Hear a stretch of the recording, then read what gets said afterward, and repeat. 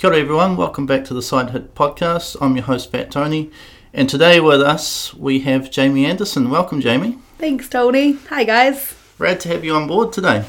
I'm stoked. So nice to be back in New Zealand and happy to share some of my snowboard history with you guys. Welcome back. It's been a couple of years. So thankful to be back. A new sense of appreciation for this beautiful place. Yeah. And we trip out to the West Coast yesterday. Yeah, we tripped to the West Coast. It's been a couple weather days, so we wanted to just venture around. So beautiful. Cool. And what brought you back out to New Zealand this time around?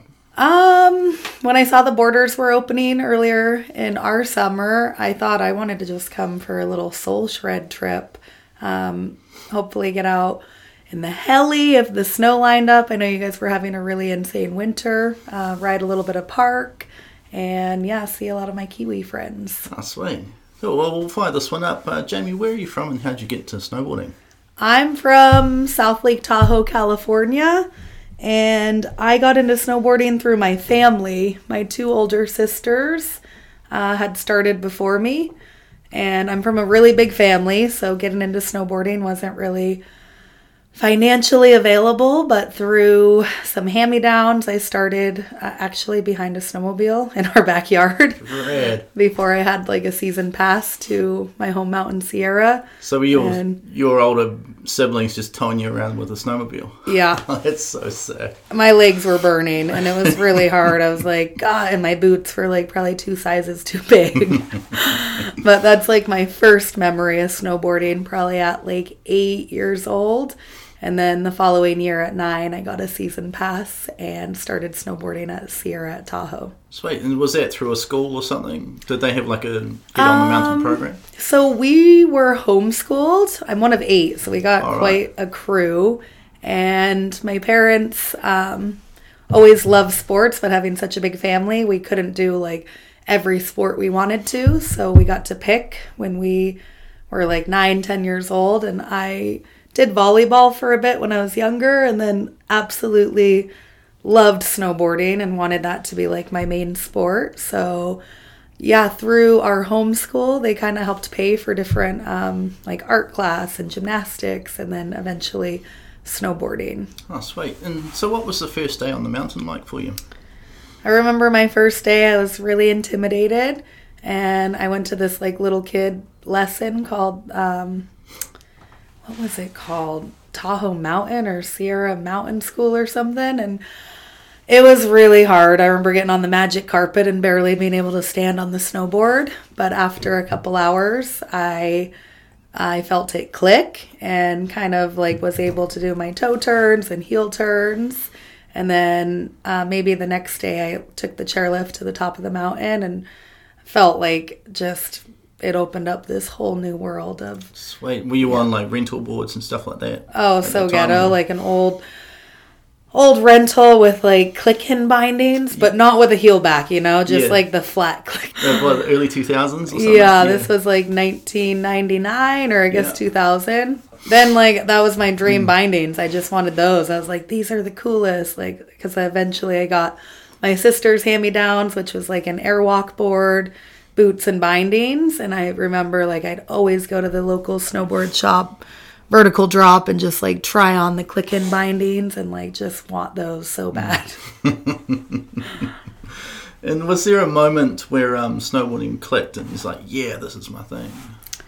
So the first couple years I was just such a little grom, and because we did homeschool, I got to spend tons of time on the mountain. I was there pretty much every day. And at 13, I think is when it really clicked for me. And that's when I knew I like wanted to do this as a profession. Not like as a profession, but I knew I wanted to be a pro snowboarder. I really looked up to like Tara Dakitis and Barrett Christie. And I was like, they're so badass. Like, I just want to travel, party, and snowboard. Yeah. And that year I kind of got into a last minute qualifier for X Games, which was a border cross event. And growing up, I rode like everything. We did border cross, pipe, slope, even alpine. Yeah, well, that's that time though, eh? Like everyone, because like say the nationals that happened about that time down here, like all my favourite like half pipe riders would also ride the slalom course. Totally. Like, everyone just did everything. Yeah, you just kind of, our coach was very much about being an overall strong snowboarder. And even if I really liked park or pipe, he thought riding, like learning how to turn your board was really important. And border cross was really good to learn how to like maximize your speed and whatever, like free ollie and all those things. 13, and that was so you were 13 and you had your first X Games. Yeah, so later that year I had qualified, and my older sister Joni qualified for X Games too at a different event, so we got to go compete together. She's 4 years older than me. But yeah, the whole family, like we road tripped out to Aspen. We probably had a crew of 10 of us in like a 2-bedroom condo, and I was just so in awe to be there and see all the pros. And yeah, wow, that's gnarly being like 13 going to the X Games. I guess kids do that all the time now, but now they do. At the time, I think I was the youngest athlete before like Chloe Kim and some other young bucks. Was there even a kids division in the X Games? No, and for me it was a bit controversial because ESPN was worried that I was like too young, especially in border cross, competing with like full-size women. I remember I like barely weighed 100 pounds, and they thought it was like dangerous, but it was Don Bostic, and he's like, okay, we're gonna let it run. So I did border cross for 2 years. Because would there be any names that we know that you were competing against in watercross? Or? Lindsay Jacobellis was there. My sister, Joni Anderson. Sean Palmer. He was the South Lake mentor. I remember he gave me my first like full face helmet, a Troy Lee design, and he was kind of like the badass of South Lake Tahoe. But yeah, I loved it. I remember I totally like snuck over to the park one year, and I loved park. That was always like my passion. And I went over there, and I remember seeing like Travis Rice and just some icons of the sport. And I dropped in and I tried to hit a jump, and I came up like probably halfway short and was so humbled. I was like, oh my gosh, Jam, like probably 14 years old, and definitely like took a step back. But that following year, when I was 15, I got invited for slopestyle through the Nationals. Right. I did open class, and they said maybe if you win open class, they would invite you, and I got invited that year. What resort were you riding in Tahoe back in this time? My home mountain is Sierra at Tahoe. Right. So, because there was quite a park riding scene in Tahoe at the time? Was like the Grenade guys were running around there? Tahoe was awesome. Sierra had a great park. They had a really good super pipe, and just like the whole mountain was a really fun mountain to free ride. We got quite a bit of POW back in the day, so I started riding POW really young. And yeah, the scene was just really fun in Tahoe. There's like a good influence of park riders, and I think Sierra had the best park around the whole basin with just a lot of really big jumps and just progressive features. So sort of to take it back a bit, was your first time in the park that Aspen moment, or were you actually riding park before you went? I was always riding park. Okay, park cool. was like my main jam, and then border cross was kind of just like an access point to like get me to the X Games. Right, because there wasn't much in the way of park in the X Games at the time? Was that more border cross and pipe? I would say like border cross, pipe, and slope were equal. They kind of had all those events like right lined up at the bottom, but it was definitely the biggest park I ever rode or attempted to hit. Yeah.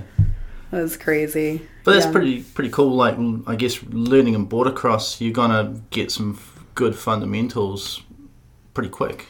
For sure. I think border cross really helps your overall snowboarding and just learning how to like maximize the terrain you're on to get as much speed as possible and just like board control. Yeah, so that would work well with free riding and that sort of thing now. Yeah, I think so for sure. Cool. We sort of mentioned too before, but was there some influences you're looking at, pros or friends back when you were younger, for inspiration? I remember like meeting Tara Dekitis when I was really young, and she was winning the X Games at that time, and she had like tattoos and her nose pierced, and I just thought she was the most badass. Yeah. And I was really inspired by her, and also like the Grenade crew as I got a little bit older, probably closer to like 15, 16. I got sponsored by Grenade and spent a lot of my time down in Mammoth. So I'd try to tag along with like Danny Cass and Dingo and that whole like pretty motley crew. That's a heavy crew to be tagging along with, right? Oh, it was crazy. I kind of feel bad for my mother. She's like, I don't know about snowboarding. And it's so like, it was pretty punk rock and gnarly back then. And she had like her young daughters, like these 3 blonde girls that were just like pretty precious and innocent, and all of a sudden we're in this like kind of hardcore sport. Yeah. But I don't think she really ever saw where snowboarding would take us, but she's always been a really spiritual woman and just said that she always trusted the process and knew that snowboarding was really good for me. I was super ADHD and like needed activity to like keep myself focused and outside exercising. So she, like when I was young or got in trouble, like snowboarding is what she would take away. And when I was about 15, she kind of just gave me a lot of freedom. And that's when I moved down to Mammoth and like hung out with even riders like Danny Davis and Jack Matrani, Luke Matrani. They all lived down there at the time. Elena Height. And I only moved there for like the spring, but still like a month or 2 months on my own. That's a heavy list of names to be rolling with at 15, right? We were all pretty young, but the Matronis had a house, and I rented a house with one of my old girlfriends, and it was probably the most fun of my life. Like high school, just Mammoth, sneaking into bars, being fucking crazy. So how were the Grenade guys to roll with? Were they actually kind of cool, or were they kind of gnarly dudes? Or they were awesome. They looked gnarly, but they're all like really nice, cool guys. Like Sketchy D, Dingo.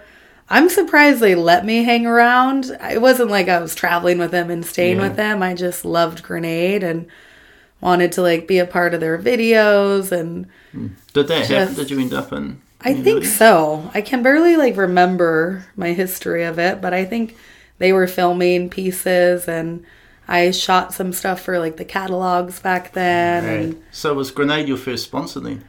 yeah, I would say they were. They were like, so cool. I mean, they weren't really a paying sponsor, but back then I was just wanting to get any product I could.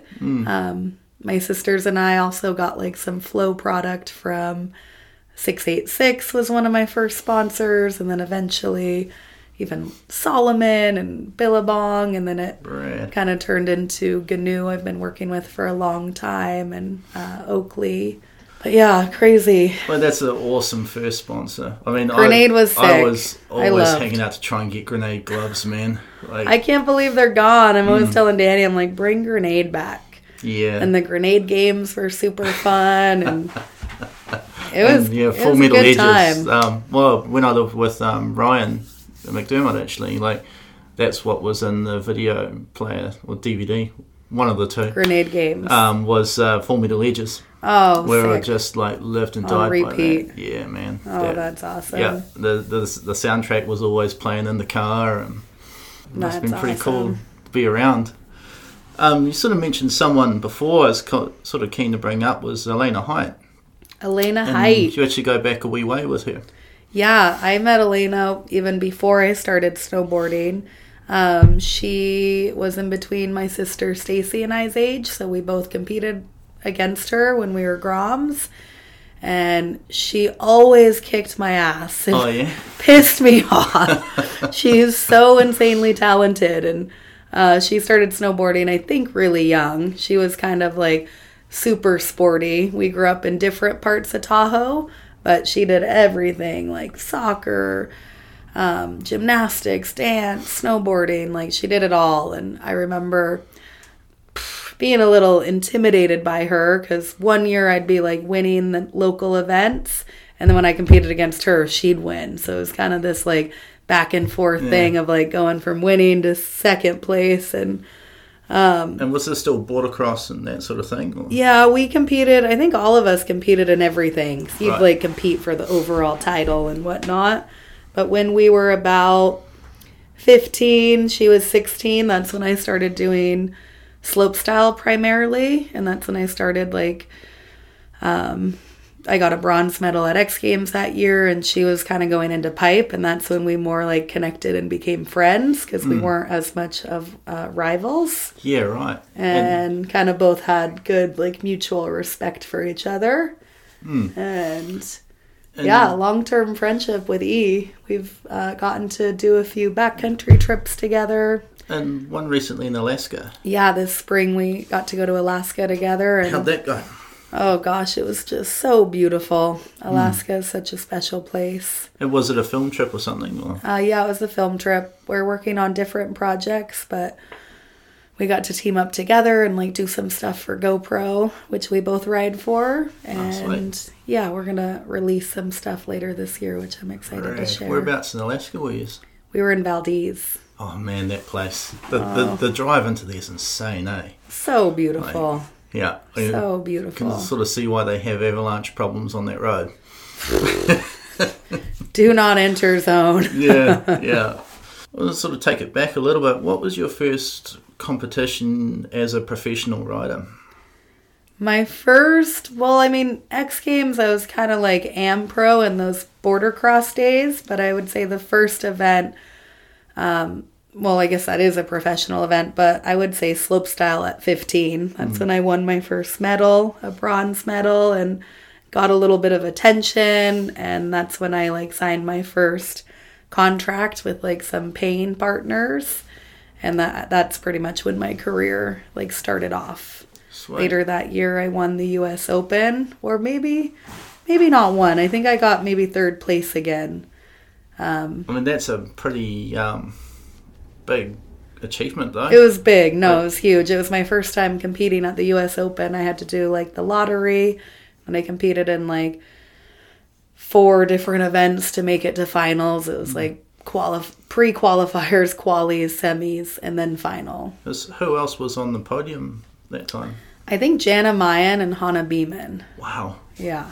Oh, back in the day. So was that one of those moments you're pinching yourself on who you're standing beside? Like, I can't believe this is happening. I was tripping. I'd always like keep the result sheet and just like be so proud, even when I was just getting top 10 before that. And I was so proud to be like just competing with all those names. Yeah. All the girls I'd looked up to and was admiring. Because you might actually, we've been asking this a few times, I don't know, was Jana Mayen the first girl to do a 9?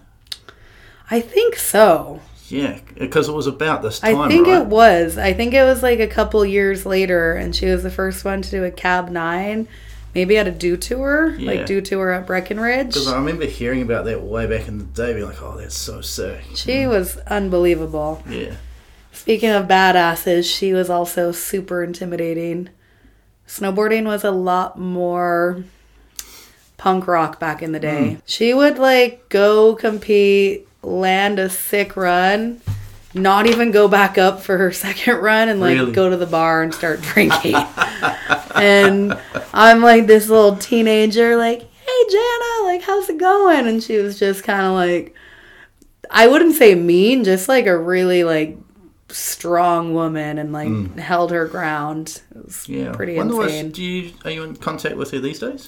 No, I'm not. We were not very close, you know. I think I met her when I was 15 and first came onto the scene, and she was probably in her late 20s at that time. Yes, that's a huge age difference. Shout out to Jana Mayen. While we're on the subject of competition, first time a lot of us heard about your name was here in New Zealand at Snowpark. And I think it might have been when you won or placed on the Burton Open down here. Yeah, gosh, New Zealand was like a dream location for me when I was a kid. And I got to come here when I was, I think, just 16. I rode for Billabong at the time, and I think they did a photo shoot here. And I came for the New Zealand Open and got to ride Snowpark and hang out in Wanaka. And I was just in awe of this place. So I want to ask you this, because I ask everyone when we bring Snowpark up, I ask everyone the same question. When you drove around that last corner and parked up in the car park at Snowpark, what was your first impression of what you seen? I was like, this is the sickest mountain ever. Like, just a full park mountain. And I remember I went to the ticket counter to buy a ticket, and it was Possum Tour working, and she just gave me a ticket. She's like, here you go, mate. Like, you can have a free ticket. I was like, really? I was like, sweet. Like, thanks. And we became friends and have been friends for a really long time. But yeah, Snowpark just really embodied the freestyle culture, and I loved that place. Is there some memories that stick out with that sort of time, or what was your first impression of New Zealand? Like, being 16, was this your first trip away from America on your own? I think so, yeah. My first impression was, one, like, I had so much gratitude, like, coming from a big family and, like, never traveling as a kid. Like, we did, like, some road trips and camping and such, but I knew my dream was to, like, travel the world and snowboard. And just I think actually the year before I got to go to Japan for the Japan Open. Oh, right. And then I got invited to come to New Zealand. And my first impression was landing in Queenstown at 9 a.m., getting picked up by the Billabong crew, and they took me to Remarkables for a pow day. Nice. And as soon as we got to the top of the chair, we, like, hiked to, like, a little peak and shredded down, and I couldn't believe how beautiful this place was. It was pretty surreal. Yeah, that's pretty cool that your parents were willing to let you at 16. Yeah, I think my mom and my dad, like, my dad worked really hard. He was a firefighter. My mom was a stay-at-home mom and ran, like, a lawn care business that we all helped in the off-season, or, like, my sisters and I. But I think when I won my first event in Tahoe, it was, like, the Vans Triple Crown. At 15, it was $17,000. And I think when that happened, my mom was like, holy smokes, like, I think I'm going to let you do this, you know, because she was, like, paying for everything. And, like, snowboarding's not a cheap sport. Even if my parents didn't have the money, they always, like, paid for us to compete. And, like, we'd try to work it off in the summer and, like, work for her and just do a lot of stuff around the house and within our community.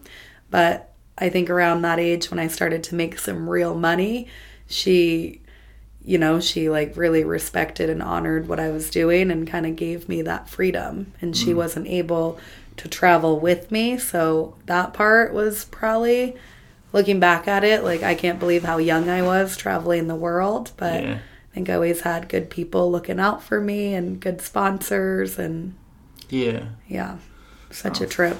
Cool. And was this a regular thing coming back to Snowpark every year, or? Yeah, so after that first trip, I've been here many times. I'm not sure. I've missed a couple seasons, but yeah, I absolutely loved coming to New Zealand. I think one of the next couple years, and probably one of my most memorable events from New Zealand was winning the New Zealand Open for halfpipe and slopestyle in the same weekend. And I always loved pipe, but I loved slopestyle more, but I kind of competed in both. And that year, it was, at Snowpark, and I was chilling in the lodge, like, having a coffee with Sherrill Moss. Not sure if I wanted to compete or not, because the weather was kind of shit. And I decided to go, like, do my run, and I was kind of just, I don't know, in a really good flow state, and dropped in and did a really good run, and somehow ended up in first place, even above, like, Kelly Clark, who was competing and, like, leading the pack at that time. I was going to say there was some heavy names in pipe. And I was kind of like, holy shit, like, what is going on? And I ended up staying in first the whole event. And it was, like, a year that they were giving away these really beautiful jade necklaces. Like, a hand-carved snowflake was, like, the first place prize for pipe, and it was, like, a infinite wave for slopestyle. And I saw it when I registered, and I was like, wow, those are, like, the most beautiful necklaces. And I ended up winning both of them, and they're, like, some of my most prized awards I have. That's so cool. And so the Koru was the It's like a snowflake, like pretty big, like Yeah. the size of a good sized snowball. And the one for half pipe was triple the size as the one for slope. So like kind of subconsciously, I really wanted that one more, but I've never won a pipe event. I like barely competed in pipe. So that was pretty gnarly to knock pretty special. Kelly Clark off.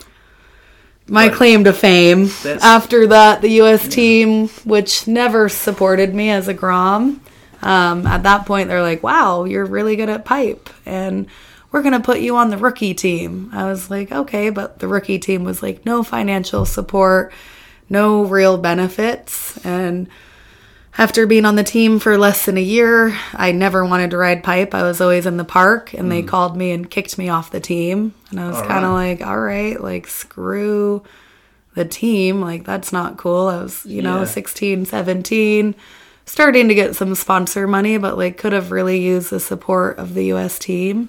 And so did they just kick you off because was slopestyle not a part of their curriculum back then? Yeah, slopestyle wasn't a Olympic event, and I didn't really care too much about pipe. I always wanted to ride park, so after I like missed a couple training sessions and whatnot, they're like, I don't think this is for you. I was like, I don't think it's for me either.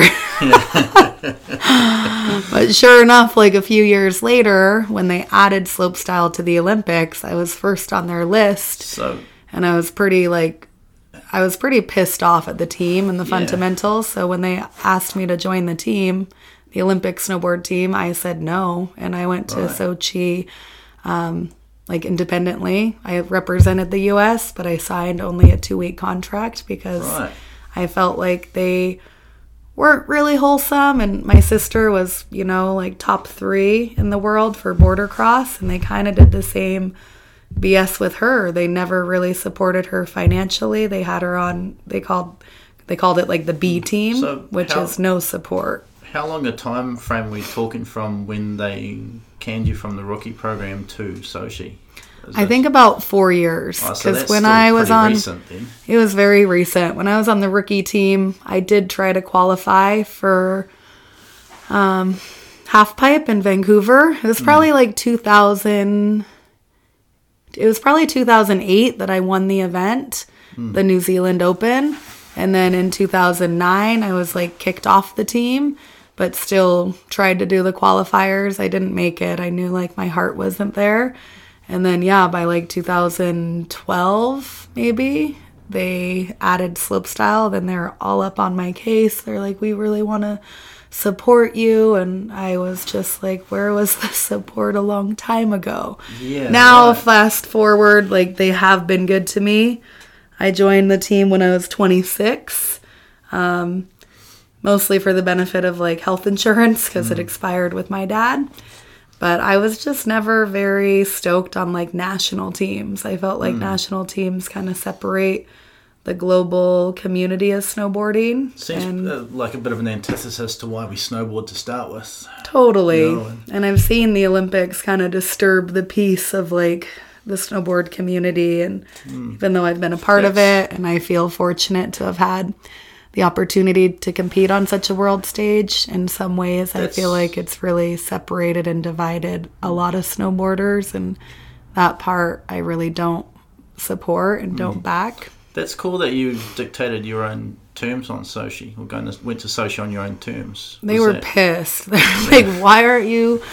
Everyone's like, why isn't Jamie named to the national team? And I honestly have not really spoken too much about this because... the truth is the truth, but they have supported me now the last 5 years that I've been on the team. But they could have been really supportive to me and my sister when we were young and broke. And I would have had a lot more respect for the whole shabam if they were better. Yeah. But, everyone's doing the best they can. And corporations, as we know, suck. The IOC sucks. FIS, all this shit. But... everyone's kind of got to play their own cards and dictate their own we sort of brought it up, so we'll talk about it a little bit if that's okay. It's like your Sochi experience, because that would have been a pretty big deal to come away with a gold medal from the Olympics. Oh, it was insane. It was, at the time that I was like ranked number 1 and kind of had like all the pressure in the world to win. And I kind of lost it. Like I remember like trying not to even use the word stressed, but I like had like almost like balded on a part of my head because I had so much subconscious stress. I got alopecia, like a Holy shit. disorder of like losing your hair. And that's when I realized like, holy shit, this is like really, really stressful.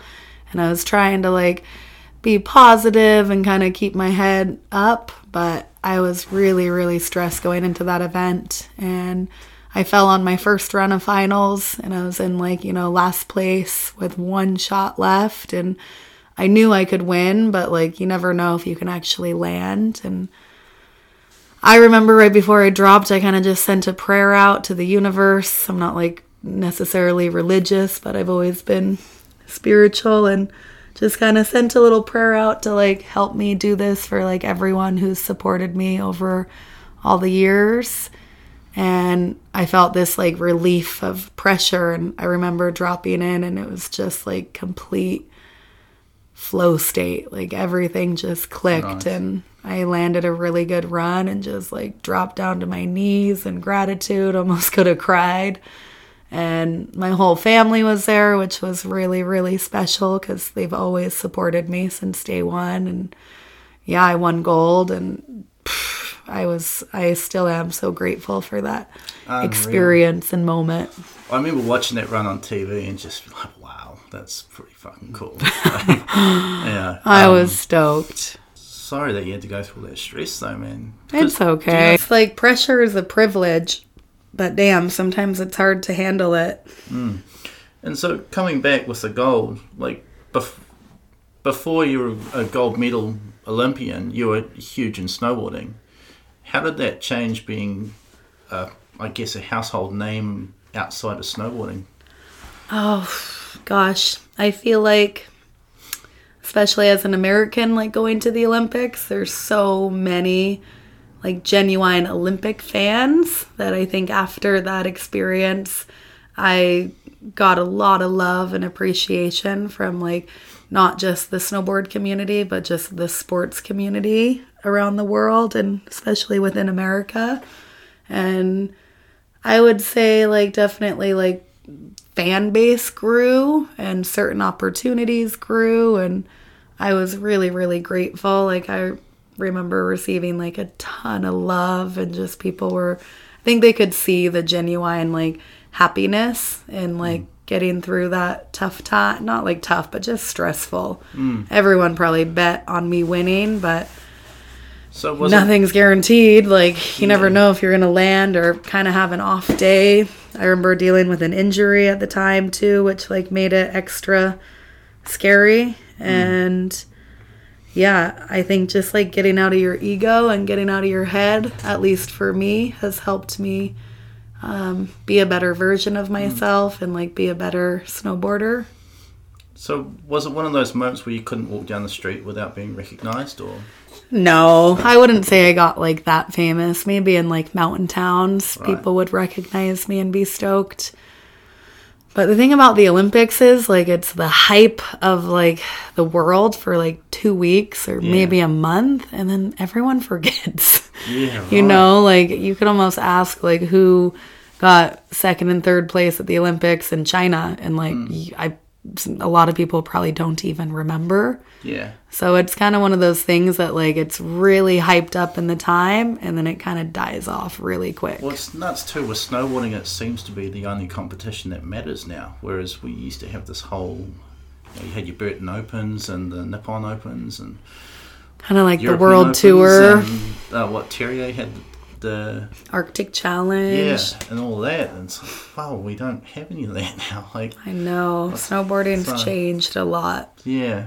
I'd love to see some more of those like core snowboard events come back, but not really sure. Snowboarding needs a little bit more, I don't know, foundation in the tour. I think like the IOC or whatever is like not that great for our sport. but it puts it on a global stage. So there's definitely pros and cons to it. I feel like the Olympics needed snowboarding more than snowboarding needed the Olympics. Yeah, like that's how I see it anyway. Yeah. Well, take it a little bit back to snowpark again. We've gone on a bit of a tangent. I do that all the time. What was your thoughts on the New Zealand snowboarding scene back in that sort of snowpark era?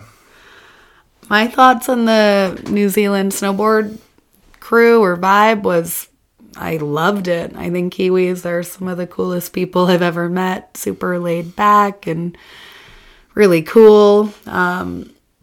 Gosh, who was I shredding with at the time? I guess like Steffi Luxton, Possum, Jake Koya, Jake. Abby and Will. Yeah. I remember competing with Abby, Shelly. Yeah. And I just loved it. Everyone was so fun. There's always good vibes and it's funny good parties. Yeah. Funny you mentioned Steffi because she's doing quite well for herself with snowboarding. I still remember her as the grommet that sold me a pair of Vans and cheapskates back in the day, you know. Steffi's awesome. Yeah. She's always been someone I've admired and just really loved her as a person, as a snowboarder. And yeah, she's killing it. Been living in Cali for quite some time now. Possum is too. Yeah, I think they both live in Mammoth. Right. I ran into Steffi yesterday. She's here for a couple months, and yeah, I'm hopefully going to have her on this in a couple weeks' time. Yes, you should for sure. Yeah. But yeah, there's an amazing New Zealand snowboard scene, and it's just growing and evolving all the time. More recently, getting to know Christy Pryor was amazing. She's probably one of the most steezy snowboarders I know. Style goddess, 100%. And Zoe, of course, just absolutely slaying it these last few years. And I'm so inspired by her. And yeah, New Zealand's killing it. Yeah, well, I mean, Zoe. It's come a long way. Yeah. Well, I mean, we're all so proud of Zoe. Oh, I bet. You know, we were up at work at Cadrona watching it. I ended up getting so excited I might have thrown the chair down the hallway. It was honestly probably one of the coolest moments in snowboarding when she landed. I couldn't believe that she rode out of that last hit. I can't believe her legs didn't snap in half. She was just such a boss. That was that was amazing. And to see her now, because we were sort of talking about her off mic, and 10 years ago, I remember someone, oh yeah, she's good. You know, I was like, she's a kid. What do you mean? And now here she is, the best in the world. Totally. And and still so cool and humble. She's amazing about everything. I think she had those moments, when you're on the podium beside your heroes. She was on the podium beside you, being like, "Holy shit!" And that's the cool thing with snowboarding, though, is that as much as it's competitive with that, you can be on the podium with people you look at, and it's totally. I remember my first memory of Zoe was at the Winter Games, maybe 5-ish years ago. And yeah, she was just a little grom, maybe 15. And I think she got second or third place. And she was so quiet and so shy and just such a sweetheart. And her mom was really excited, and I remember came over and probably embarrassed her, but was just Zoe loves you. And we took a photo together. She's probably Mom, don't do that. But even you never know who's gonna grow up and just be an absolute insane snowboarder. And that's the cool part of snowboarding. There's so much freedom, and I think if you have a lot of love for the sport and passion and grit and a good team around you, anything's possible. And she's such a good example of sending it. Yeah, and her peers around here too, so her and JJ and Carlos and Tian and all cool Wakashima as well, they all have this respect of where it came from too, and understanding of where we came from as snowboarders from New Zealand as well, which I think is pretty cool. Yeah. Or in a desire to know about it anyway. That's awesome. Like Carlos is probably the best example of that. He's such a snowboard nerd. He's my kind of dude. Yeah, Carlos is amazing. Well, while we're talking about New Zealand shredders, we probably can't continue further without talking about Will and Abby Jackways. Absolutely love them. How did they come across your path initially? Well, I used to compete with Abby back in the day, and she was just Steve's queen, big back 180s, and just That's right. and just such a nice, such an amazing couple. Like talk about power couple. I really, really love both of them. And Will, I always admired from like his backcountry video parts, and he spent a lot of time in, like Whistler and Tahoe backcountry, and was always just such a boss that as we got a little older and got to spend more time together, it's just been like really nice to grow our friendship. And now they're both parents, and they're just like such a badass family. Yeah. And with their Explore Wanaka tours and like what they're building with that, I reached out to them a couple years ago to hire Will to kind of guide us on a snowboard trip to Japan. I wanted to ask about that. Yeah, the project Unconditional I worked on. There's kind of no one better I thought of when it came to like having a snowboard guide. I wanted to ask, like, how come Will Jackways from New Zealand? I mean, we all know the answer, but I think because I just really admired him, and I knew he spent a lot of time in Japan. So when I told him I was potentially going to go there for a film trip, he offered his like assistance and just kind of helping manage the whole trip. So from like accommodation to van rental to guiding and like helping build pat downs, he was just like such a great asset in our crew. It was awesome. It was probably one of my favorite film trips I've ever done, and huge shout out to him and Abby and Explore Wanaka. They're really amazing. Right. And that's who I'm going to work with here for if we get out for a heli day or maybe some snowmobiling. Will's definitely our guy. I mean, following him around any mountain's a treat. I mean, even just somewhere mellow like Cadrona, and he just finds this pop off nothing. He's amazing. Yeah. That's kind of how it was in Japan. He just had such a great eye, and I was like I've filmed, of course, a bit, but I'm still pretty like beginner in that world, and he was so awesome, just like helping me believe in myself and building things, and like just such a nice human being. Yeah. Like I have so much respect for him and Abby. They're just like a great example of good people and like long-term friends that I really value and appreciate. Oh, cool. And did you do a couple of days in the heli with him a few years back? I can't here in New Zealand. Yeah. I feel like I cannot remember. Honestly, I'm trying to think if we did something for like maybe a partner that we had together, but I don't know. I would love to, though. I've had a handful of concussions, and my memory is not totally on point, but they're awesome. I want to go back to that Japan trip for a second. Was that your first time going to Japan not competitively, just to ride powder, or? I had done a couple trips to Japan where like after the Nippon Open, I'd go up to the North Island to Hokkaido and like film and ride. But this was like the first kind of proper one that I like established a crew and brought like a good media team out. And I hadn't gone there in a couple years. Right. And so who was some of the crew? For riders, it was Yuka Fujimori and Jess Kumara. Yeah, and Will. Right, yeah. It was sick. Yeah, Jess is really amazing. We hadn't gotten to do a trip together, and she was always doing so much cool things for women snowboarding. I wanted to like link with her and kind of spread the love. We both ride for Monster, so that aligned good, and she's just someone I really look up to in snowboarding, really creative and a strong shredder. And it was like we didn't really know each other that good, so it was a little scary, but it was great to get to know her more. And she was ripping. She's incredible. I mean, I've been a big fan of her, like Defenders of Awesome Parts back in the day, and then everything she's doing now is like, wow, it's really fucking cool, man. Yeah. So. And Yuka is also just like such an amazing snowboarder, super stylish, and being Japanese, I wanted to connect with her, and like she was so cool teaching us more about the culture and helping us learn how to make like homemade gyozas and I don't know, just certain like some Buddhist prayers, and just it was a beautiful trip. I love that country. It's so cool. And like even you take the snowboarding out, it's a fantastic place to visit. 100%. You add the snow in there, it's like holy shit. Such a treat. Yeah. Another person I wanted to bring up, I'm going to do this for him right now. Oh. Ryan McDermott, that LMP crack was for you, buddy. Yeah, Ryan.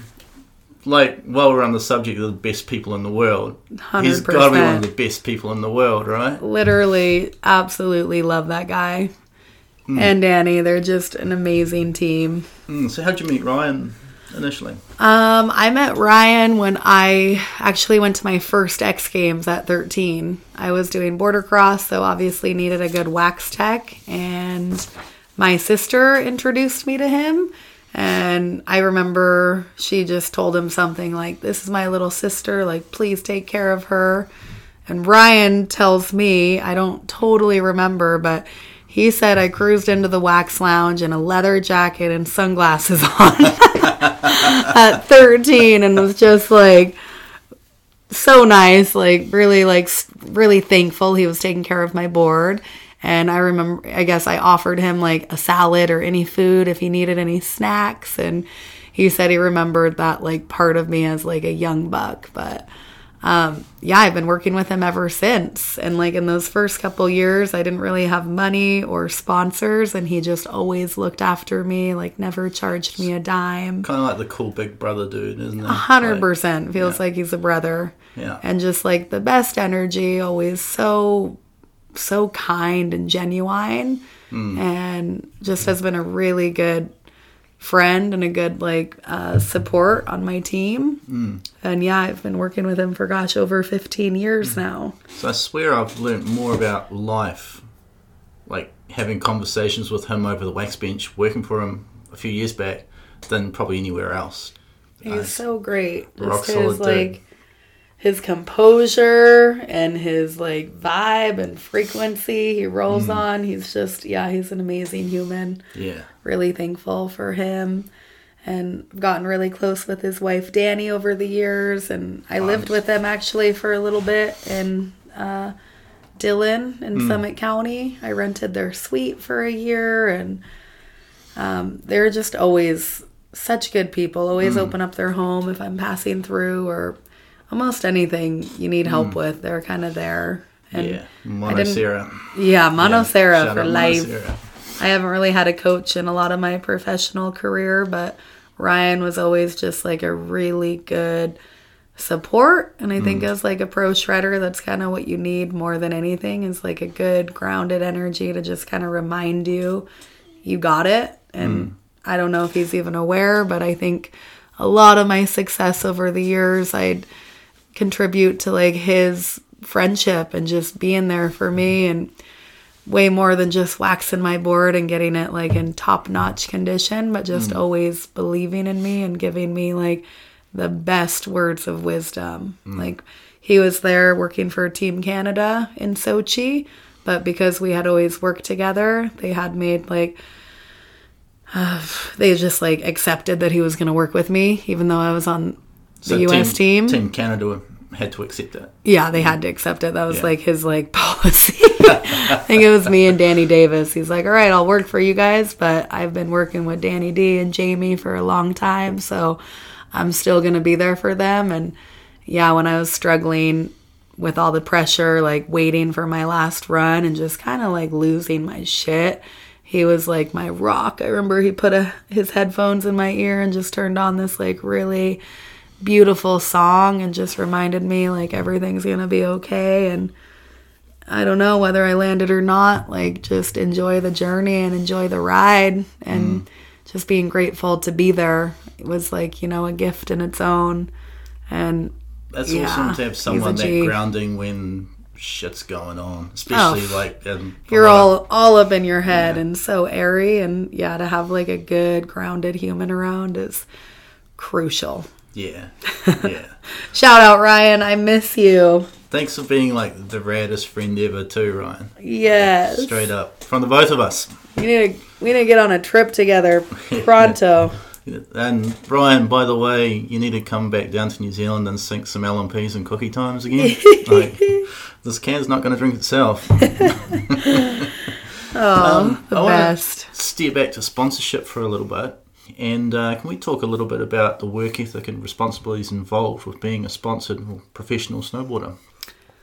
Yeah, for sure. So, learning about sponsorships at a pretty young age, like, I didn't really know how it all worked, but obviously I've learned over the years. Definitely when you have a partner who wants to support you, you have the responsibility to like represent that brand and be a good influence and be mindful of your actions, and for sure like how you treat people around you, how you treat yourself, how you represent the brand. And with sponsorship comes like, lots of responsibilities. Photo shoots, obligations, marketing, sharing and posting different stuff. But for me, like it kind of came like authentically. When I first got sponsored, there wasn't social media. There wasn't like all these new age things that now like play a huge role in marketing and partnerships. But it was like maybe a photo shoot or like representing the brand, or, I got to like help design product and things like that. But I would say like for any kids wanting to get sponsored, like what I did when I was young was like created a resume with the help of my sisters and sent that out and just like got the word out that like I need some help. This sport is really expensive and gear is really pricey, especially when you change sizes every year as a Grom. And sometimes just building a relationship with a brand you believe in is like a really great way to plant the seed and start what can be a really like long-lasting relationship. So there's a lot more to it than just getting free shit. Yeah, and everyone likes free gear, but I think to like keep a relationship healthy and growing, it's much more than that. You want to represent the brand good. You want to be equals, and like you don't want them to use you, and you don't want to use them. You want to like reach common ground. And it's been really fun to learn about over the years, and I've had some good and some bad experiences, but I think learning through it as we grow up and evolve and change is really crucial. I'm really grateful to be working with GNU for over 10 years, and I've gotten to... That's an awesome length of time. Yeah, maybe even more. I know I rode for GNU for like many years before I did like a proper sponsorship. But yeah, like being a sponsored athlete for more than 10 years and getting to design now like a whole collection of boards has been such a privilege, and really so fun to just help be on the development side. And so that's rad you brought up GNU, because I did want to ask how GNU happened. Yeah, I first was sponsored by Salomon, and then had an opportunity to ride for Burton when I was 18. And then they actually like pulled out of it and decided they didn't want to work with me.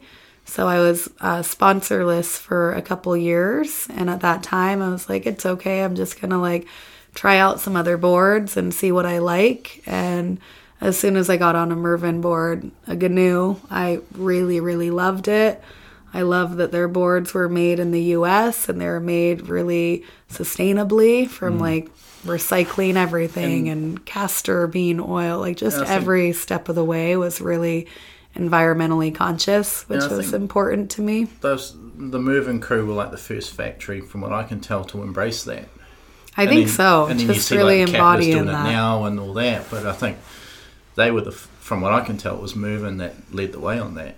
I think so. And yeah, I really admired that. And getting to work with Barrett Christie has been such a treat. Like, she's a badass. She was one of your heroes growing up, right? Sort of goes to what we were talking about before. Like, Barrett fucking Christie. Barrett Christie. Like, you still pinch yourself, you're like, holy shit. She's amazing. And just seeing how, like, loyal that brand is, you know, she's been sponsored and had pro model boards for 2 decades. I think she just celebrated her 20th year designing and having, you know, her own collection of multiple boards. Right. And people like Jamie Lynn, and like they just have a really good foundation around their brand. That dude is like my all-time favorite. Is Jamie Lynn. Like, he's awesome. Yeah, man. But yeah, I'm so grateful. It's been really fun. We started out with the Ladies' Choice, which is like a really fun cruisy board, more on like the mellow spectrum for like your beginner rider, cruisy. It's a hugely popular board. And that's actually a board I wanted to ask you about. Was that your brainchild, the Ladies' Choice? I did ride that board for a long time before I realized I wanted to ride camper. All right. I'm kind of like so easygoing. I just would ride whatever. And I remember one of my old coaches reminded me, it's not about the snowboard, it's about the person on the snowboard. And that kind of, you know, so I did ride the Ladies' Choice for a long time. Then when I started dating Tyler, like almost 10 years ago, he was like, you need to get on a camber board. Like, you'll have way more pop. You'll have way more stomp. So it was like around then that I was like, yeah, maybe you're right. So then we developed the Pro Choice, which is like a more aggressive camber board and more for like the advanced rider. Has more stability and power, like going into big jumps and landing, more pop. But the Ladies' Choice is a great board for like your everyday like cruiser and more buttery and fun. Like C2 is great for, like my main board's a C2. I can just chill on it. You know, how is it though? Like, because for quite a long time, especially in New Zealand, the Ladies' Choice was huge, and you couldn't go anywhere without seeing a bunch. I mean, we've just seen Gina's one out there. Is that something where you're riding at a resort and you see a bunch of, say, Ladies' Choices there, you're like, holy fuck, I had something to do with that? Or like, it's incredible how many Jamie boards I see around the world, like especially in Canada, in Tahoe, in New Zealand, like honestly everywhere I see people on my signature boards, and it always humbles me and just makes me feel so grateful. And I always like go over and high five the chicks, or they're like excited to see me and take a photo. But yeah, it's been really cool to see the development of that board and just see like how many girl shredders are loving it. And now we've gotten to develop a third board, the Free Spirit, which is a free riding board. Is that the short fat? Yeah, it's a short board, longer nose. It's pretty much got designed for Japan, like deep pow, and it's really, really floaty, really fun. I also ride it like in Alaska, but in a bigger size. Nice. But that board is so fun, like just effortless so I think for Abby pow was riding around days. on one of those a couple of years ago. Yeah, I gave Abby a Free Spirit a few years ago, and she said she loves it. Sweet. So how hands-on are you with the design process of these boards? So. I'm really involved in the design process. What we did in the past, like when we're developing it, is they'll send like maybe 5 or 10 different boards that are all like a little bit different, and I'll do like some test runs, and I even go to the warehouse in Washington. They're based in Sequim, and just kind of check out a lot of different board designs, give them feedback on what I'm looking for and what could help more with like certain jumps and pop and for powder and such. And do you have a say in like materials and that sort of thing too? Or? Yeah, like pretty much everything. Like they're so cool, and I think them being based in the U.S. and like manufacturing in the U.S. makes it that much easier to like create boards and work together. Everything they use is like renewable and sustainable, and like I just can't say enough good things about Mervyn and the whole brand. And I think that's why I've connected with them so much over the years, is I really respect how they do business and how they create, and I couldn't be more grateful for that partnership. Because it's got to be cool, like say for you now, to see that they still keep like Temple Cummins and Jamie Lynn and Barrett Christie on the team. in their later years that it's like, well, cool, there's still a place. Like, it's not totally. like, you don't feel like you're gonna like hit 30 and get dropped or like out with the old and with the new. And that's why I really resonated with them and wanted to like work with brands and partners that I feel like I can grow with as I evolve in my snowboarding career, and as I maybe go, you know, from different avenues. I don't want to compete my whole life. It's been really fun, but I'm really inspired to do more free riding and filmmaking and even get into more urban snowboarding. Right. And I feel like they're going to have my back forever, which is sick. Because they worked with Caitlin, right? She moved away from halfpipe to free riding, and then suddenly they've got the classy board. Yeah, totally. So it's cool to see that they care about that. I think it's really important, and they're, you know, maybe they don't have a really huge team and they don't sign everyone, but I feel like the athletes they choose to support are very like long-lasting riders on the program.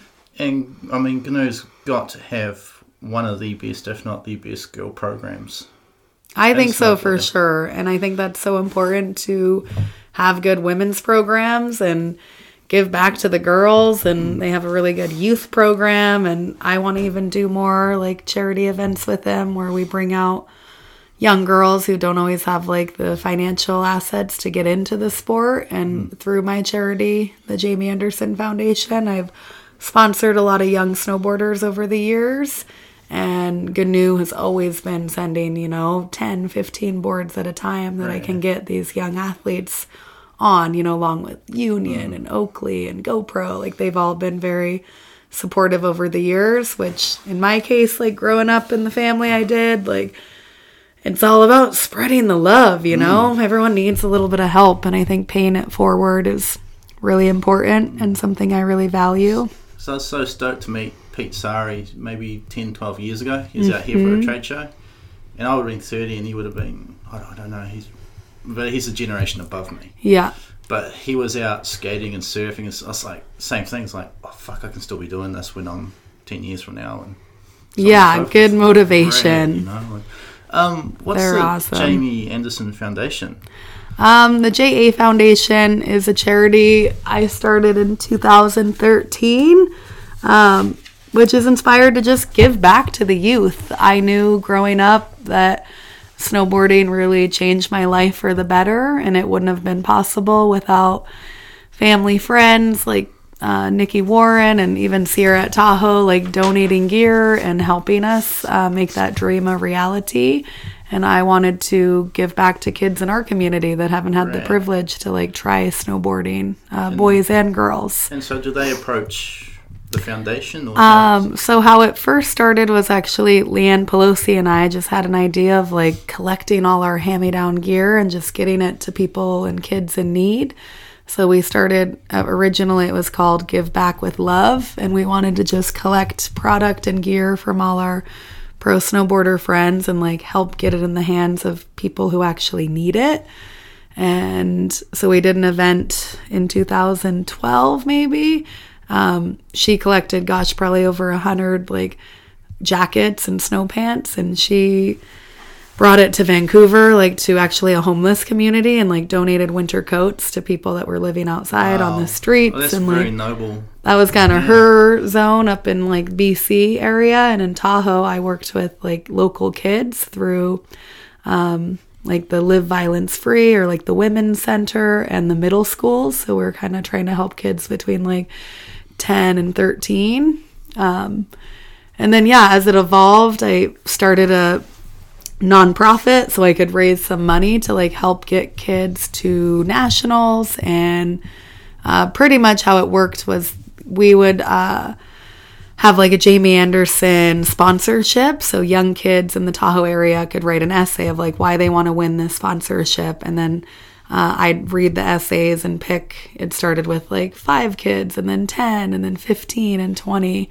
And I would get them kitted head to toe and outerwear, boards, bindings, etc. And then my home mountain Sierra would donate season passes. And if they got straight A's through the school system, they had a different program where they could renew their pass every year. So it was kind of like a double incentive to like stay in school, stay focused, get good grades, and then have the privilege to go snowboarding. And a lot of these kids, like, you know, they want to be pros or they want to get to nationals. So as the charity grew, now I've been able to, like, I think through the Olympics as well, I got a lot of, like, donations for autographs or signature boards. And I would always have corporations or brands, I'm like, can you just donate to my charity? And one donation was, like, over 10 grand for a signed snowboard after the Olympics. And I used all that money to help pay for kids to get to nationals.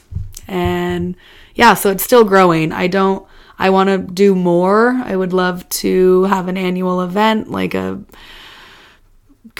the hell is it called? Like sorry, my brain. Just kind of have like an annual party or like a silent auction, cocktail party event where we bring in people to just help support the cause and kind of like play Robin Hood.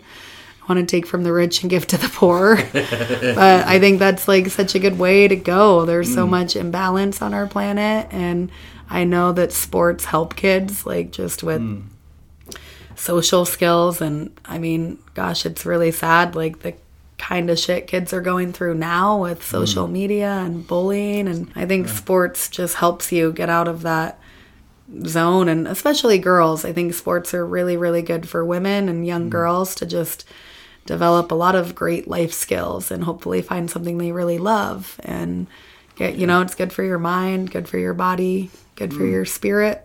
It's kind of gotten quiet the last few years, but yeah, I'm hoping to do a big event this fall in Tahoe and keep the momentum going. You can read more about it on my website, the jamieandersonsnow.com, and you can make donations if you want, or just read about some of the stuff we have going. Oh, that's cool. I had no idea you had a foundation. That's unreal. Thank you. It's a sleeper, but I wanted to start something so as I have more time when I get older and out of snowboarding, I can do more to give back to the community. That's so cool you're doing something, though. And, you know, and it's not everyone is. So, got to give back with love nonetheless. Before we move away from competition, I did want to ask, if you had to pick one competition result that you were most proud of, what would that be? Oh, gosh. I know that there's a lot to choose from. No, honestly, probably that half-pipe win at the New Zealand Open back in the day. It was just like, I was really, really, really proud of myself, and it goes to show how I think we're capable of more than we know. And yeah, that one for me, like, I still have that trophy, like, in my garage, like, kind of on display. Sick. And I really love that. And as someone that's been competing for quite a while, what was the motivation behind sticking to competition riding for so long?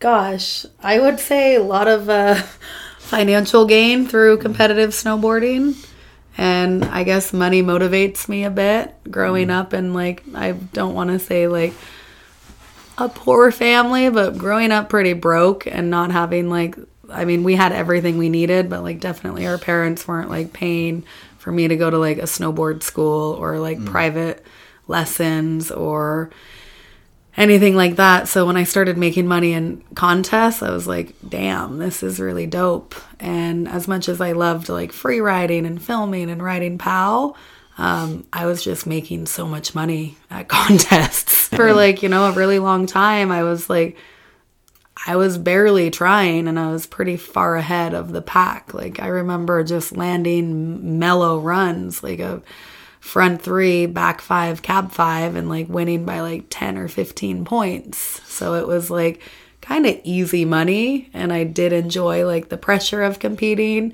and I loved traveling. So it was kind of like had all those things together.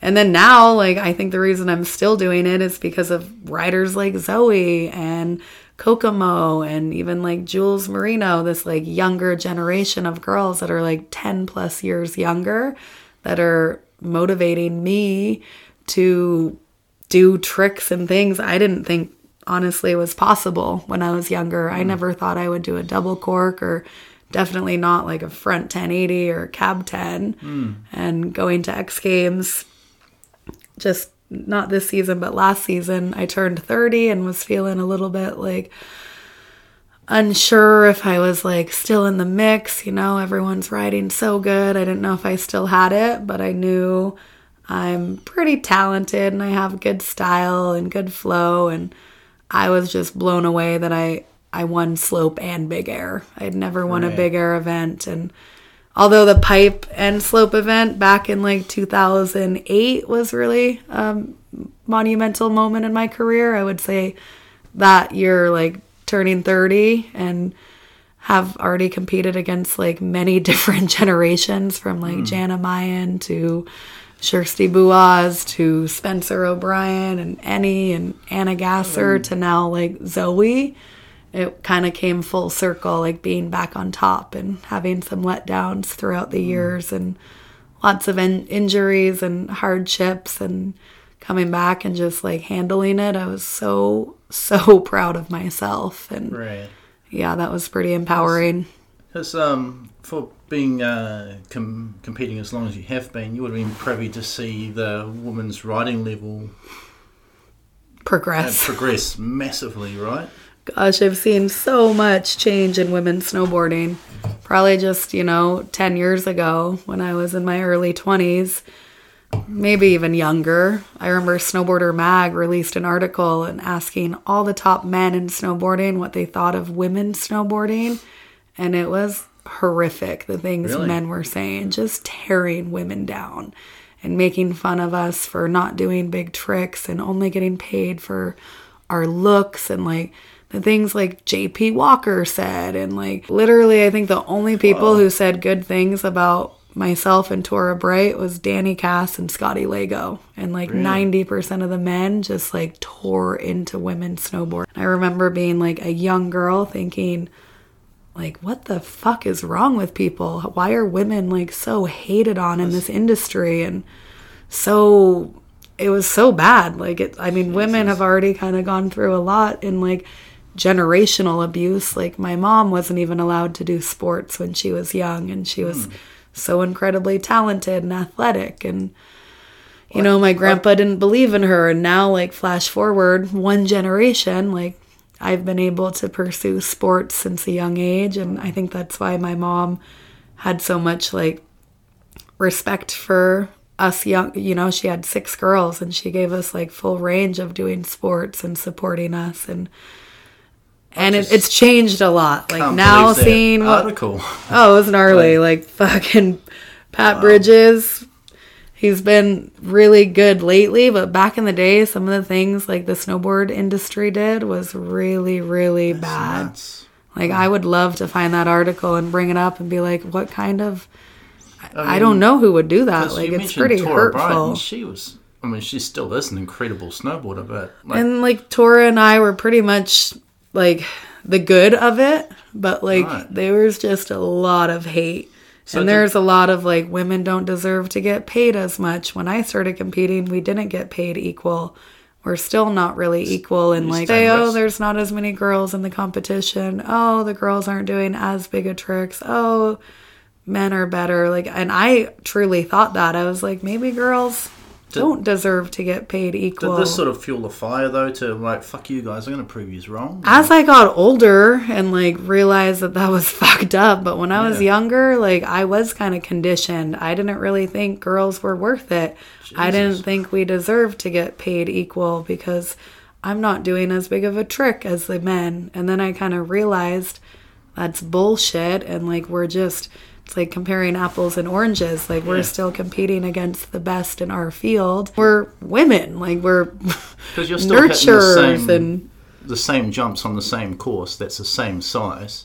Yeah, but maybe we're only doing a 720 when the boys were doing like a 1080. And now things are way different. And even as I perceive it, I've learned so much over the years. And like now I realize like we are equal, and that's so terrible to have even thought that way, like I didn't know. I was just young and naive, and I kind of was like, you're right, like we're not good enough, or we shouldn't get paid as much. And like it's changed, but still, You know, there's been events recently, like the Locks Open. It was like one of the highest paying events, and it was $75,000 for men, first place, and $45,000 for women.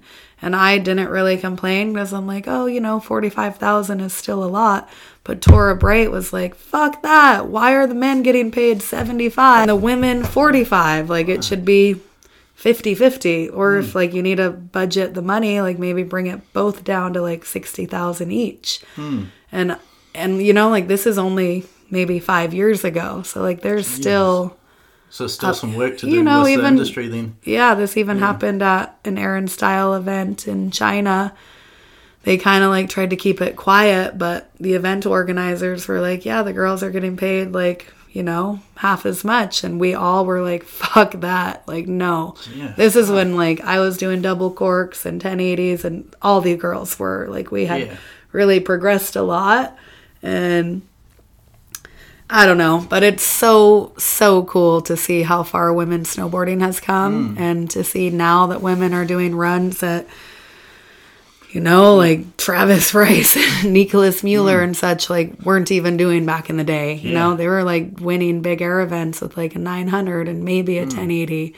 And now to see like Anna Gasser win the Olympics with a cab 12. And that's right, yeah. I don't know, girls are doing triple corks now. I mean, my bias is always going to be with Zoe on the Olympics. I loved her style so much. Oh, 100%. And if she landed her back 12, she would have won. Yeah. But, damn, yeah, no doubt. Style goes a long way. But just cool to see how far women have come. Like, it makes me almost emotional because I didn't even think that was possible. And then once you see, like, one girl do it, it really empowers you and, like, makes you believe that, we are capable. Who was the first girl that started doing, like, doubles and stuff? Was that Anna Gasser?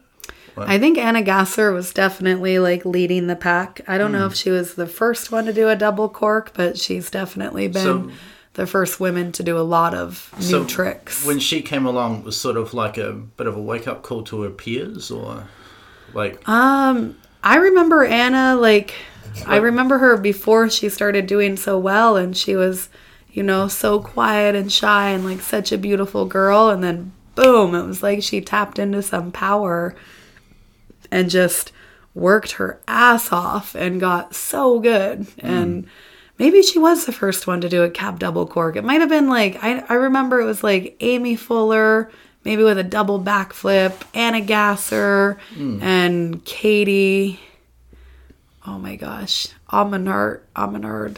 And those were kind of like the first girls to do it. And I was actually really delayed. I'm like a slow progressor. I don't really like airbags or trampoline, so I kind of have learned all my tricks like naturally through progression, like on snow, or maybe into like a pow jump. But you know, all these new training facilities have like really helped. I know Anna Gasser trains a lot on airbags, but she's been able to do like triple corks and 1200s and like really progress her snowboarding, which is that's amazing. It's nuts to see just snowboarding in general where it's come from. So I remember when I was 15 watching The Garden, the Vulcan video, and Jamie Lynn does like this cab 9. I remember turning around to my brother and being, that's the most you can ever spin. There's no way you can spin more than that. And like, holy shit. It's come a long way. Yeah, man. When I first learned a 7, I was like, this is the hardest trick ever. And I mean, a 10's not a lot more, but I really didn't think a 10 was possible. And now I like sometimes think about 12s. Haven't done one yet, but seeing other women do it definitely lights that fire of like believing in yourself. And like, another 360 on top of it. Oh my gosh. But shout out to the girls. Women are amazing, and hopefully we'll just be more and more so many of them out there now too, killing it. But, it's so cool to see. That Australian girl, Tess Cody, she's holy amazing. Shit. It's rad too. So proud of Tess this last year. She like, you know, and that was kind of like my learning experience from this last Olympics, like knowing I was capable of like, you know, possibly winning again if I landed my best run. It would have been pretty tough with Zoe, but it was like pretty hard for me to not land any runs in the final. I kind of just fucked up everything. And I was, of course, really upset in myself. But seeing Zoe land that amazing run and seeing my teammate Julia Marino like lace a run and Tess Cody, I just had like so much appreciation for where snowboarding is at, and I was so proud of the girls. It like instantly dissipated any like sadness I had and any like frustration or like fuck poor me, like what's wrong. But I don't think they'd be where they are if it wasn't for your generation and riders like yourself and Tora. Maybe in some ways I'm definitely proud of myself and very competitive. It definitely didn't like dissipate right away, but I remember when I fell on my last run and just kind of realized it was over. I try to quickly get out of my head and like, of course, be disappointed, but not carry it on for too long. And seeing like Tess land such a good run and get on the podium, and like Jules was in first place and like she hadn't landed a run in a long time. Like I was just genuinely from the bottom of my heart, like so happy for the girls that it was like, it's good to be a good sport, even if like you're used to winning a lot or like being your own best version of yourself. It's good to get out of your own ego and just be proud of everyone around you. No, I sort of think just nailed like that whole, dare I say, Olympic spirit was really with the girls' slopestyle, especially. That was the one that I watched. It was so great. Like, see Zoe land that run and then just get nailed by her peers. And they're all... And... Because I remember my nana was... she doesn't really follow snowboarding. She's like, I don't get why they're hugging each other. It's like, that's because they all know they've just seen something fantastic happen. It was so cool. Furthermore, isn't that supposed to be the spirit of the Olympics? And like you don't see that in other sports. That was like such a beautiful moment in Olympics, and in snowboarding was just like, and you're not supposed to do that. Like we all had to push through the security guards because they're like, no, like holding us back. And we're like, get the fuck out of the way. And we all just like piled, like usually they just have the top three at the bottom because they want to like get your reaction of how you feel. And like, when that happened, there's just so much genuine excitement that everyone just charged and like jumped on Zoe, and like just the group hug of like real. Because you didn't see that in the guys snowboarding, that's for damn sure. Fuck. That was contrast. Yeah. And, I mean, it was, I don't know, I thought it was way cooler. It was really cool. I think it embodied the true spirit of like snowboarding, and it's good to be proud of each other and like let the stoke spread, That's I think what we all live for. It's not just about winning, but it's about supporting your friends when they do good and just being happy for one another and like lifting each other up. And I was really, really happy to be a part of that moment in snowboarding. We sort of touched on this before, but keen to get your thoughts on the state of snowboarding today. State of snowboarding today? Whew. I mean, that's fucking hard to keep track on. No, it's insane. Right. It's really, really progressive. I'm actually blown away with the talent on the men's competitive side. Like, it's almost too much to handle. Like, I can barely comprehend the type of tricks they're doing, but they've definitely like defined like what humans are capable of. I mean, some of those spins I need a calculator to figure out how many 180s makes me a little dizzy to watch, but holy shit, they're incredible. Like, I can't really believe it. I think it's maxed out, but I kind of thought that when guys started doing 1440s. And now it's like, I don't even know if it's 2100s or beyond. But I would say the current state of snowboarding is a little out of control, but it's amazing. I would love to see it kind of come back down, and maybe hopefully the events can create more courses that embody like style and creativity, because I think the tricks are getting like just too much, and like a lot of the competitors will tell you that it's fucking not that fun and easy to do. So many spins and rotations, big tricks that we're talking about, they just come out when it's competition time, right?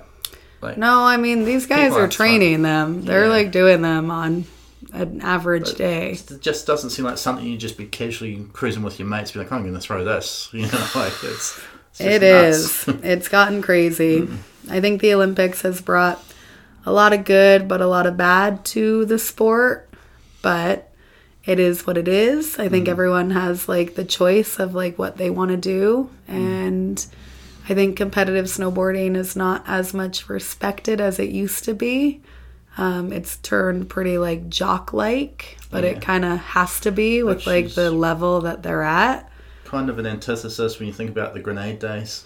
Definitely is, like used to just everything used to be a lot different. But that's life. Things change and evolve, and people like they're real freaking athletes. Not saying snowboarders used to not be, but there's definitely a lot more like relaxed vibes. But I would say hopefully the best is yet to come. I think things are going to mellow out because I don't think it can keep going at this level. It's just too crazy. Even like, I've heard a lot of people say that they enjoy watching the women's like slopestyle events more because it's relatable and it's like fun to see, whereas sometimes like the men's events, like it's a lot going on. It's really, really, really challenging and like not relatable. I don't enjoy watching men's competitive. The only reason I watched men's competitive Olympic snowboarding was because Tian Collins was in there. Yeah, he's amazing. Whereas I enjoyed fucking Tess and Zoe and for sure. It was just way cooler. It's fun. Women's snowboarding's in a really cool spot. Cool. And I have to thank you as well, for me and a couple of my friends, for the Backside Rodeo coming back into competition. Oh, thank you. We got so nostalgic. I wish. I was so hyped. I like the rodeos. Scary, but a good one. So thank you from me and my friends. Of course. Cool, yeah. So hyped. I want to get the Rodeo 9, but pretty much broke my tailbone trying, so it's kind of a tough one. I think I'll come back to it at some point. But, cool. Yeah, crazy with the state of it, but it is what it is. I think it may become like more so up to like the event creators to like design courses that force riders to bring it back a little bit and hopefully embody more style and creativity. Because I think that, it just gets a lot, like these guys are still insanely stylish when they're doing the tricks they're doing, but I don't know. Yeah, I would like to see it. Yeah, I'd like to see the courses change a bit. And I think that is where the future is. More events like Peace Park and, I don't know, creative runs like top to bottom, natural selection. Like there is cool direction. How was your experience with that? Oh, sorry, I forgot. I think that event is amazing. I am so thankful for Travis and the whole team of like bringing that to life.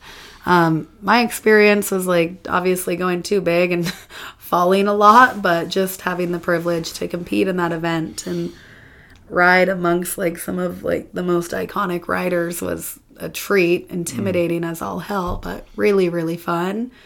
And yeah, I hope to see more events like that in the future. Got me interested in watching competitive snowboarding again.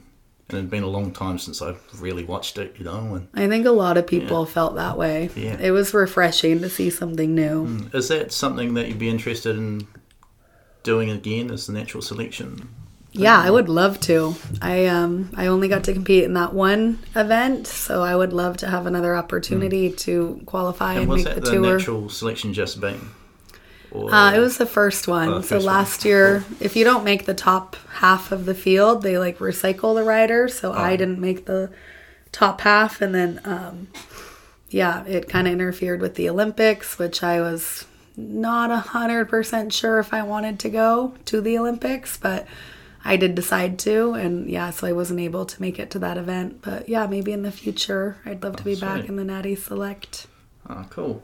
Oh, we're fairly close to wrapping this one up then. Oh, thanks so much. Before we wrap this up, Jamie, do you have any advice for aspiring shredders? Oh, I would say my advice to young shredders is to really just enjoy it, Don't put too much pressure on yourself. Try to really fall in love with what it is you like and not try to, prove anything to anyone. It's such an individual sport and experience, and I would say just have fun and enjoy the ride. See where it takes you. And what was the best advice you've ever received? Best advice I ever received? Probably from my sister Joan. Reminded me that snowboarding is 90% mental. Anyone can do it, but not anyone can believe in themselves, and to like stay strong in your heart and in your spirit. Sweet. Cool. And do you have any thank yous and shout outs? Oh, well, thank you for having me on. Thanks for coming on. Of course. And yeah, I would definitely love to thank my family for all the support over the years, and all my sponsors for making this dream a reality. Really have a lot of gratitude for this life I'm living. Cool. Well, that's us just about wrapped up there, Jamie. We'll roll into our stock enders now. Favourite rider? Oh, gosh. I don't know. There's so many. Danny Davis. Favourite mountain? Sierra at Tahoe. Sweet. Favourite board? GNU Pro Choice. Cool. Favourite video part? Oh, gosh. Oh, gosh, that's a tough one. I'm going to say from back in the day, Follow Me Around, the whole film. Rad. Favourite gig? Favorite gig? What's that, like event? Like a music gig? Or... Oh, favorite gig. Drake in Oslo. Favourite city? Vancouver. Rad. Favourite track? Front three. Favourite board graphic? Oh, I would say all the GNU, like all my signature boards. I love the artist. Shout out to Sarah King. She's an amazing artist. You've had quite a few artists work on. She's actually been the primary artist for all the boards, and I love her work. I really love the mandala board we did a couple years ago that's like multi-colorful. Lots of watercolors and just like has a really good vibe to it. I'll try to send you a copy of it. Cool, because I swear one year you had Jamie Lynn do your graphic. Yep, Jamie Lynn actually collaborated on a graphic.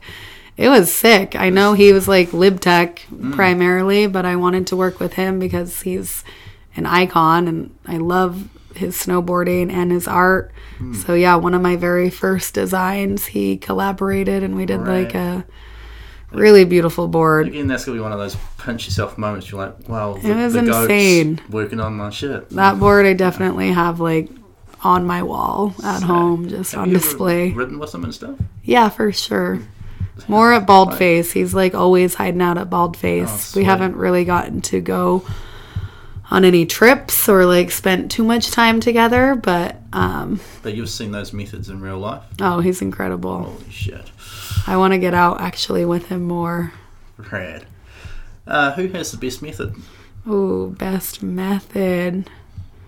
I mean, gosh, thinking of Jamie Lynn, kind of the icon. Gosh, yeah. There's a lot of... Definitely not me. My method sucks. Yeah, I'll say Jamie Lynn. Cool. And the final bonus question, what's the key to a good method? Oh, gosh. Ask Haley Langland. She's got a banger method for the ladies. Looks like something I don't have. I'm still working on my method. I'll have to get back to you on that one. Sweet as. Awesome. Cool. Thanks so much. Thank you so much for your time, Jamie, and enjoy the rest of your time down here in New Zealand. Thank you.